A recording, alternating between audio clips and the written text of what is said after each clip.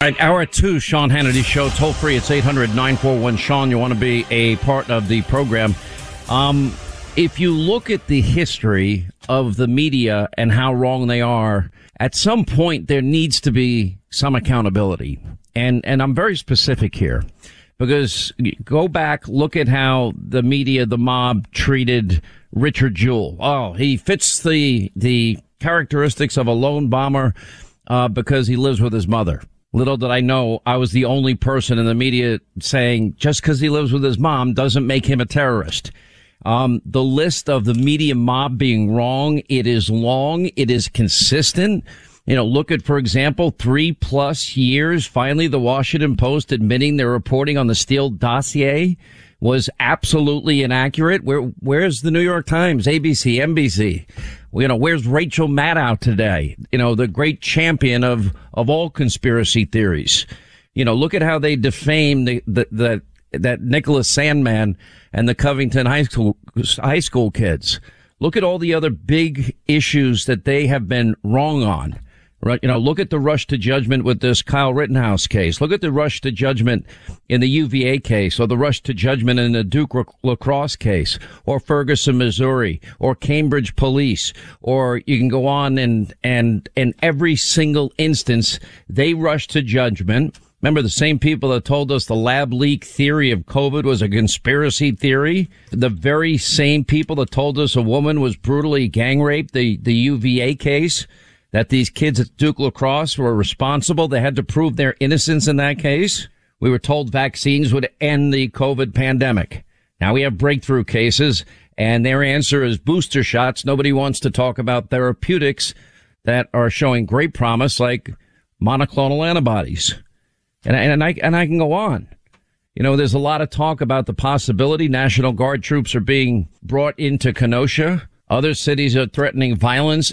If the verdict that is anticipated or that was sold to people without any due process, presumption of innocence, doesn't come back the way people in the media and the Democratic Party leadership have rushed to judgment once again. And there are consequences. I'll never forget Newt Gingrich became the Speaker of the House. And before he ever got sworn into office as Speaker, it was the Gingrich that stole Christmas on the cover of Time magazine, and Newsweek had a similar cover. Anyway, he joins us now. The media is as bad as it was when you were Speaker, and it was bad because I was there. I watched it all. I covered it all. It's now worse than it's ever been. And God forbid you mention the name Donald Trump. Yeah, I think this is a long trajectory of getting steadily worse. It's a little bit like watching a cancer take over a body.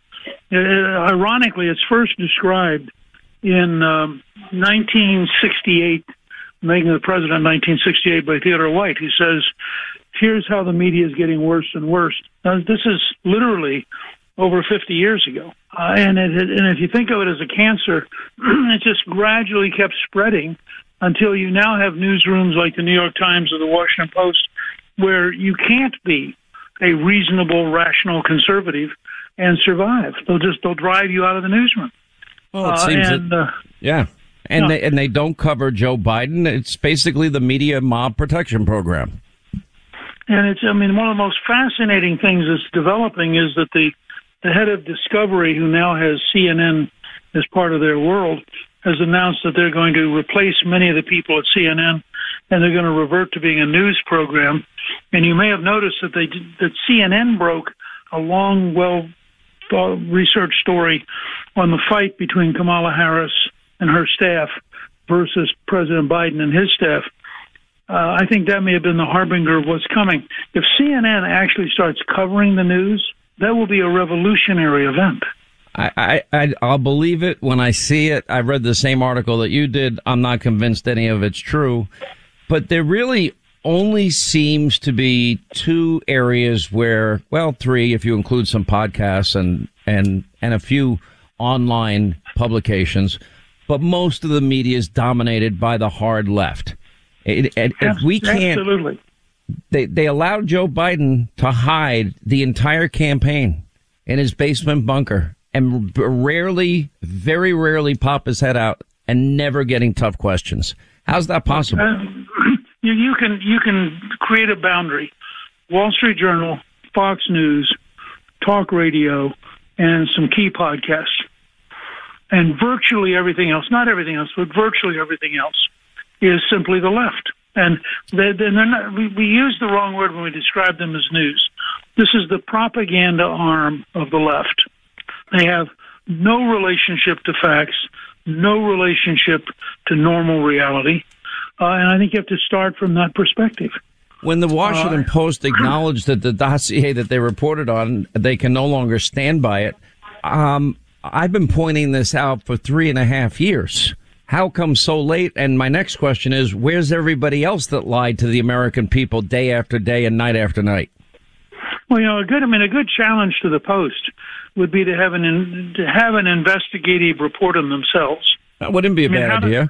Now, let me ask you a question. Well, by the way, you'll notice I didn't suggest the New York Times because that is beyond hopeless. Okay, so there was a subpoena for Eric Holder to testify before Congress. I didn't see him get arrested. Same with, if you remember in the case of Lois Lerner, she didn't show up either. She didn't get arrested. Why then did Steve Bannon get arrested? Well, because the left controls the Justice Department.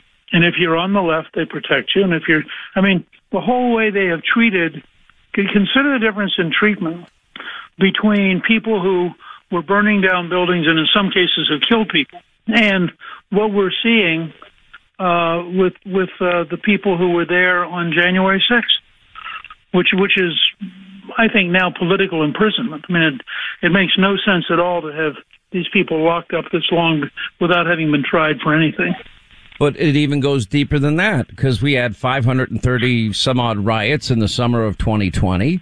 We had dozens of Americans killed. We had thousands of police officers injured. We had police precincts burned to the ground. We had looting and arson and financial losses in the billions of dollars. Kamala Harris advertises for a bail fund to get people out of jail that are involved in these activities. Where's the commission looking into the 500 plus riots in the summer of 2020? Where's Liz Cheney on that? Well, and to the degree that they were crossing state lines, where's the FBI involvement? How can you have an American city like Portland under siege for well over a year with Antifa rioting every night and getting increasingly violent, and now beginning to move out into the suburbs and have no response from the federal government in a situation where clearly domestic safety is being endangered by violent people? Beyond fascinating times, as you put your political hat on and you look at, for example, Joe Biden's low approval ratings, Kamala Harris even lower than him, Joe Biden in the mid-30s and Kamala at 28%. And then you look at every issue. You look at Russia now showing aggression towards Ukraine, China showing aggression towards Taiwan. Joe doesn't lift a finger. Joe gives up energy independence and is begging OPEC. They keep rejecting him to increase production of oil. He doesn't have to beg Texas. They'd be glad to help. Abandons energy independence, inflation, the poor, the middle class being impacted the most. Then you look at Afghanistan. Then you look at the disaster at the border. How does somebody ever get reelected with that record? And that's only 10 months in. Well, I don't think he will get. In fact, I don't think he'll be the Democratic nominee. I don't think so either. But I don't think Kamala's going to do much better. Do you? Well, she won't be the nominee either. What you're watching when you have, and I lived through this as you'll remember. And I was a sophomore congressman in 1981 when we had the largest generic ballot advantage we've ever had, which was 10 points, which by the way disappeared the next year because the recession got worse. So right. We actually lost 29 seats a year after we had a 10-point advantage. Just a reminder that, this business, this is a very dynamic business, and you can't take anything for granted. But as I look at the Democrats, I don't see any evidence. We just looked at Buttigieg is going to be in charge of the infrastructure implementation.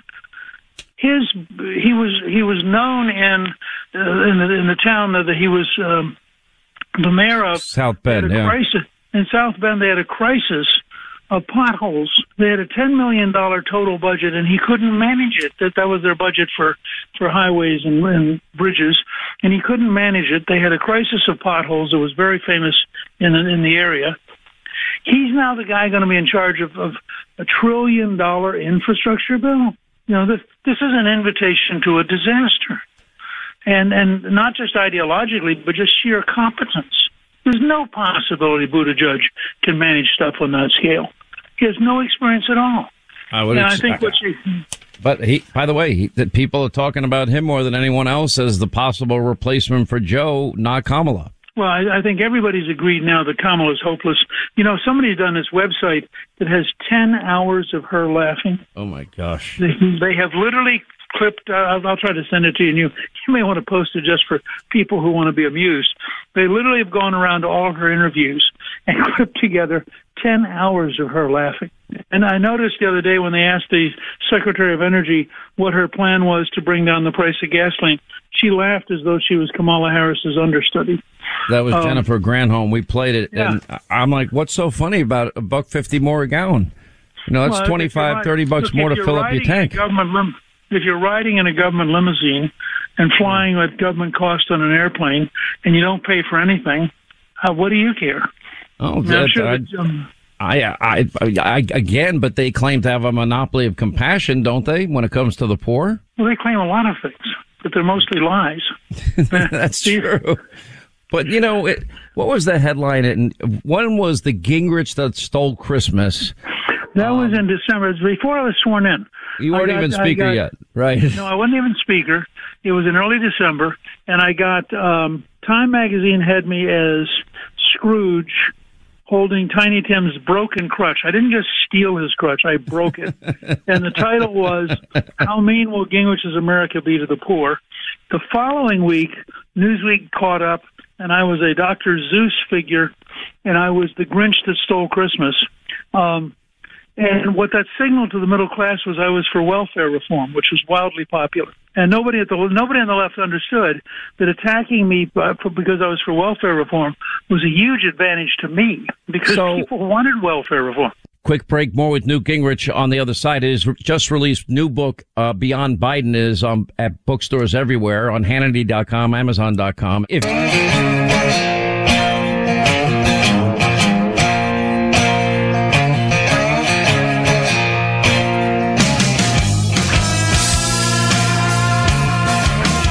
More with Newt Gingrich. He just released his new book, Beyond Biden. It's in bookstores everywhere, Amazon.com, Hannity.com. You end up doing something that's not been done since and hadn't been done for decades before, and that's balance the budget. And right. Bill Clinton did something that I don't think Joe Biden is capable of, especially with the radical New Green Deal socialists that run his party.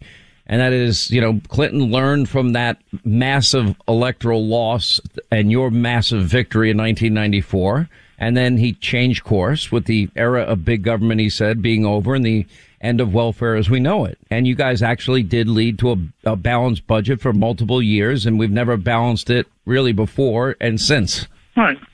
In fact, I would argue if we do a contract with America next year, which I now lean towards, I would argue that balancing the budget should be one of the commitments because it forces you to set priorities. It forces you to clean out the corruption and the waste. It gets you to think differently. And it ends all this fighting over raising the debt ceiling because during the 4 years that we had balanced the budget, we actually were lowering the debt. And that's what you want to do. You want to save your children and grandchildren from paying hundreds of billions of dollars of interest on the debt for nothing. I mean, they get nothing out of this except paying the debt. I'd love your idea of bringing the contract back for 2022, and frankly, I'd do it again in 2024. Sure. These two elections are critical for the country. You've now just released your brand new book. It's called Beyond Biden, and basically it is the outline on how to win and how to systematically go about it. And Congress is broken, as you rightly say, and the people in Washington are prioritizing their political careers over what's in the best interest of the American people. And they're just lying to us outright. And I think people now are beginning to see it. I think that's right. And I think that's why you're likely to see an amazing election next year. It's called Beyond Biden. We put a link up on Hannity.com. There's one on Amazon.com. It's in bookstores now everywhere. Just released. Newt Gingrich's new book, and it's a roadmap towards getting the country on the right track. And a lot of it will depend on everybody listening to this program, doing their part, going out and voting.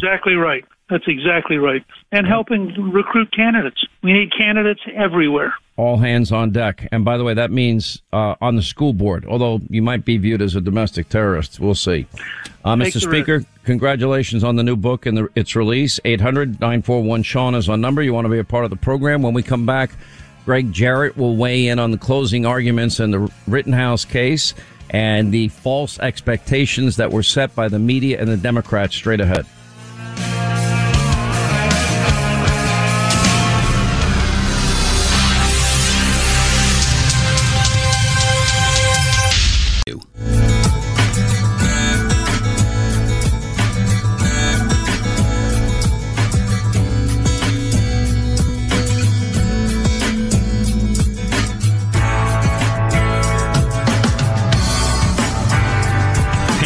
Uncovers the real truth about the politics of D.C.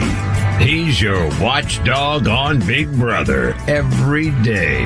Hannity is on right now. All right, 25 now to the top of the hour. 800-941-SEAN. You want to be a part of the program. We have gone into great specificity and depth into how often the media mob, the Democratic Party, rush to judgment. And as a result, there are often horrific consequences. Now we're reading that the National Guard has been called up for Kenosha, Wisconsin, in anticipation of possible unrest, which I hope doesn't happen after the Kyle Rittenhouse verdict comes in as closing arguments have gone on today. And it is sad that what should be so fundamental to every American, and that is due process and the presumption of innocence. And then I can also add to that equal justice under the law and equal application of our laws. That's not how it works. If you're Eric Holder and you don't show up, you're subpoenaed to speak before Congress, you don't show up, you don't get an arrest like Steve Bannon. Or if your name is Lois Lerner, you don't get the same treatment. If you get referred for lying to Congress, like Comey and McCabe, nothing happens. But for the very same crime, alleged crime, in the Roger Stone case, you get a pre-dawn raid, guns drawn, 30 guys in tactical gear, frogmen, and fake news CNN cameras capturing the whole thing on video. And that to me is as scary a scenario as we can ever have. Now I hope and I pray that reason will prevail. But there's always agitators out there. You know, one thing that frustrates me, we condemn what happened on January 6th, but we also condemn the riots that happened all throughout the summer of 2020, where dozens of people were killed, thousands of cops were injured with, bricks and bottles and rocks and Molotov cocktails and worse. Most prosecutors are not prosecuting the people involved in those riots. Why does one of the riots have a full, commission, which, by the way, with a predetermined outcome, because the only people that would have been objective, they threw off the committee and they bring on two of the biggest Trump haters. But it's so obvious it's a predetermined outcome. But if they really cared about truth, why didn't they allow Jim Jordan and Jim Banks in the committee slots that they were originally going to be on? And now we're getting more pressure. What about the riots of 2020? Are they not important? What about the lives that were lost? What about the police officers that were injured? What about the billions of dollars in stolen merchandise and the billions of dollars caused by arson? How about getting to the bottom of, taking over city blocks where innocent people died in the Chaz Chop autonomous Summer of Love spaghetti potluck dinner zone? How is that possible? How is that equal justice? Listen to the media first attacking Kyle Rittenhouse and then attacking the Rittenhouse judge because they don't think this is going well for the prosecution either. Listen. What the right is saying about Kyle Rittenhouse is that, well, the government didn't do its job, so it took a 17-year-old kid to come in and do what was right. That's vigilantism. That's not what people are not supposed to be vigilantes. That acting job of the crying, I can't even look at it. Well, this is that is one of the worst acting jobs I've ever seen. He committed a murder. or 2 murders and attempted to murder someone else. What kind of idiot 17-year-old gets a giant gun and goes to a riot? He has no license. He has no training. He thinks he's going to scrub graffiti off with his AR-15. I mean, the stupidity of this. When Rittenhouse got emotional, it may have come across to the jury as a genuine expression of remorse, or, on the other hand, maybe it was crocodile tears designed to elicit sympathy. This is white privilege on steroids. The judge's actions during the trial so far now coming under scrutiny and raising questions about his behavior and demeanor. Let's talk about the judge. Actually, let's play this, because I've never seen anything like this before, where a judge yelled quite like this. Oh, we don't have it. But you saw the judge going bonkers. This judge yelling at a prosecutor or anyone in the courtroom or treating anyone the way that he treats, I think it's problematic. And I don't think it's normal. He has made a series of decisions. Each one perhaps may be individually defensible, but in totality lead to the impression of a biased, racist judge. It appears that this judge is auditioning for the cameras and looking for his next gig on Fox News or OWN or whatever, OAN or whatever it is. I mean, this judge is going beyond the pale. This judge is an absolute joke. He's been a joke from the very beginning there. He's obviously playing for the audience, a certain audience. Anyway, joining us now to break down the closing arguments from earlier today, a lot happened in the courtroom, is Greg Jarrett. What are your observations up to this point? Well, the prosecution knew that their own witnesses' audio tape, videotape, and photographs had helped establish the case of self-defense. So they pulled a fast one, Sean. They actually convinced the judge to give what's known as a provocation jury instruction,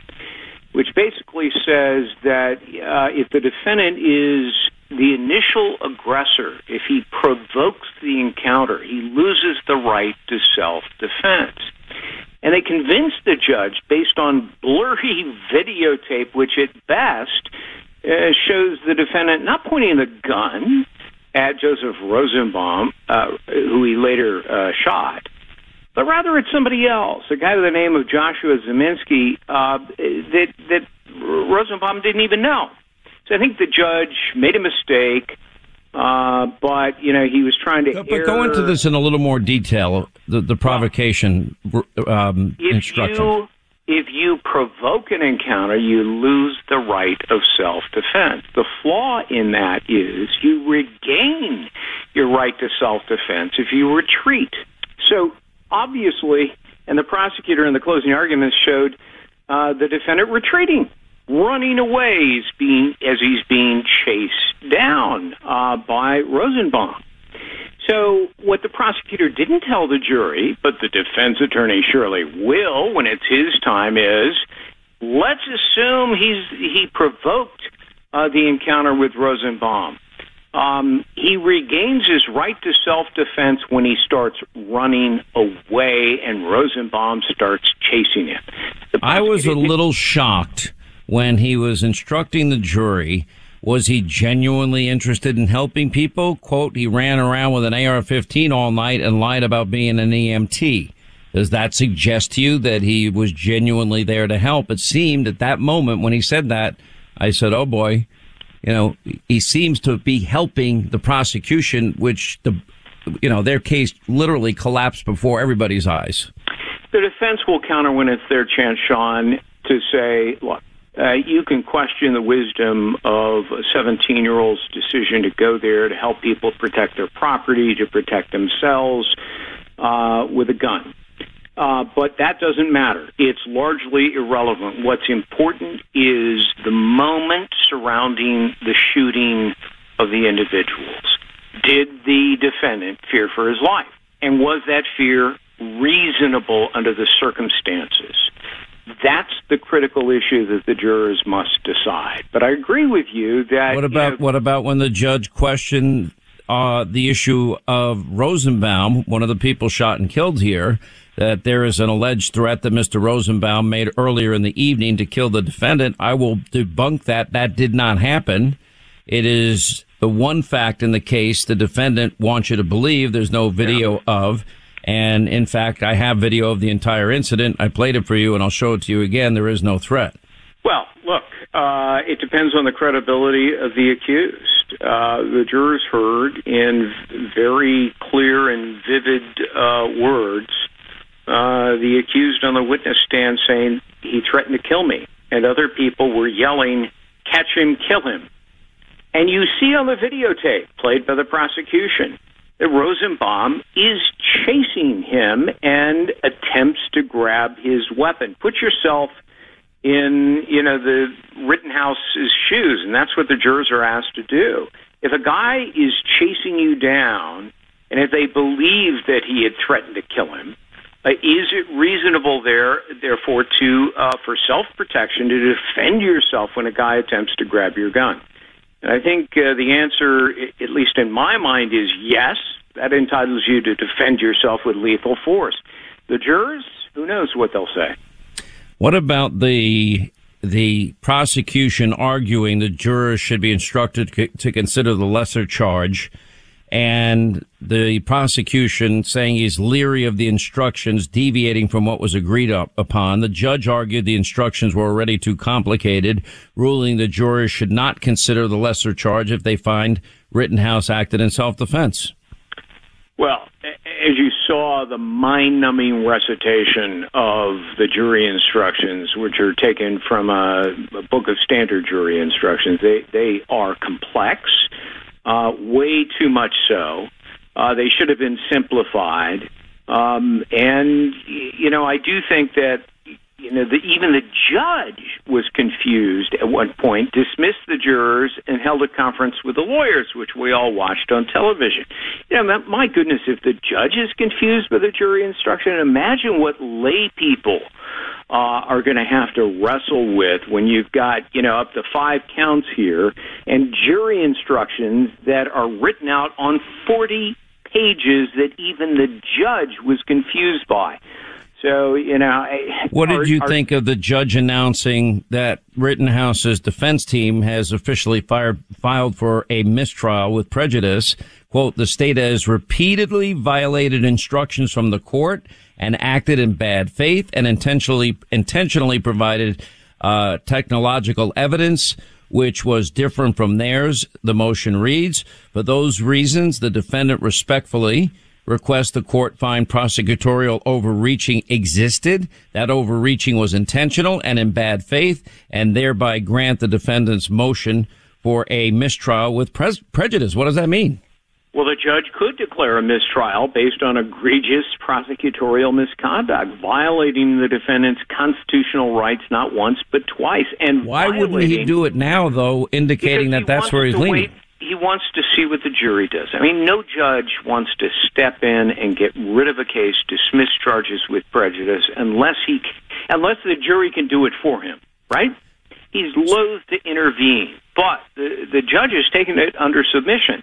So let's assume, for the sake of argument, the jury does convict. The judge could do one of two things: declare a mistrial, saying prosecutors intentionally tried to throw the case and violated knowingly the defendant's constitutional rights. I therefore dismiss with prejudice.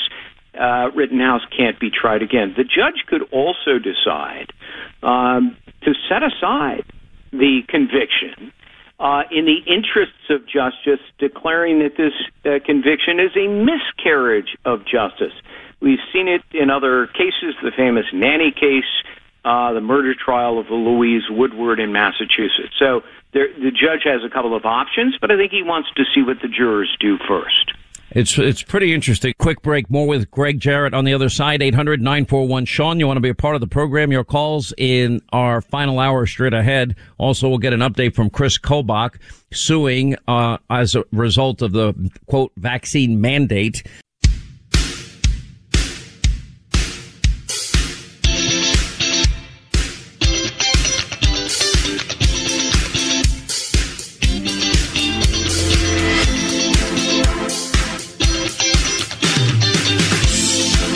We continue our analysis of closing arguments in the Kyle Rittenhouse case with Greg Jarrett, legal analyst for Fox News. If the law as written is followed, based on testimony in the trial, based on videotape in the trial, I believe he should be acquitted of all cases. Now, the judge, by the way, did throw out the gun charge, which was the one charge that I thought they had a possibility of a conviction, and that was the issue of a short barrel gun, which in fact that was never established during the trial, interestingly enough. Yeah, that statute was clear as mud. Even the judge didn't understand it, which is why he threw it out, which was the right thing to do. I think a strong case for self-defense has been made through the key witness to the prosecution, as well as the videotape and photographs, and the compelling testimony of Kyle Rittenhouse. He was pelted with rocks, chased down, kicked in the head, attacked and assaulted. One man tried to bludgeon him with a heavy skateboard. Another man took aim at him with his loaded pistol and admitted he did it. All of it's on videotape and corroborated by other eyewitness testimony. I think in the end you will see the defense in closing arguments emphasize all of that, and it'll then be up to the jury. All right, Greg Jarrett will be watching. This could get to the jury as early as today. If it does, we will bring you results when they occur, both on radio and TV. 800-941-SEAN. You want to be a part of the program. Take a quick break. We're going to get an update from Chris Kobach when we get back. General Counsel for the Alliance for Free Citizens, candidate for AG, by the way, in Kansas, leading the charge on a lawsuit just filed against the Biden administration over the vaccine mandate for businesses with 100 employees or more. Will that hold up? We'll get to that in a minute. Quick break, right back.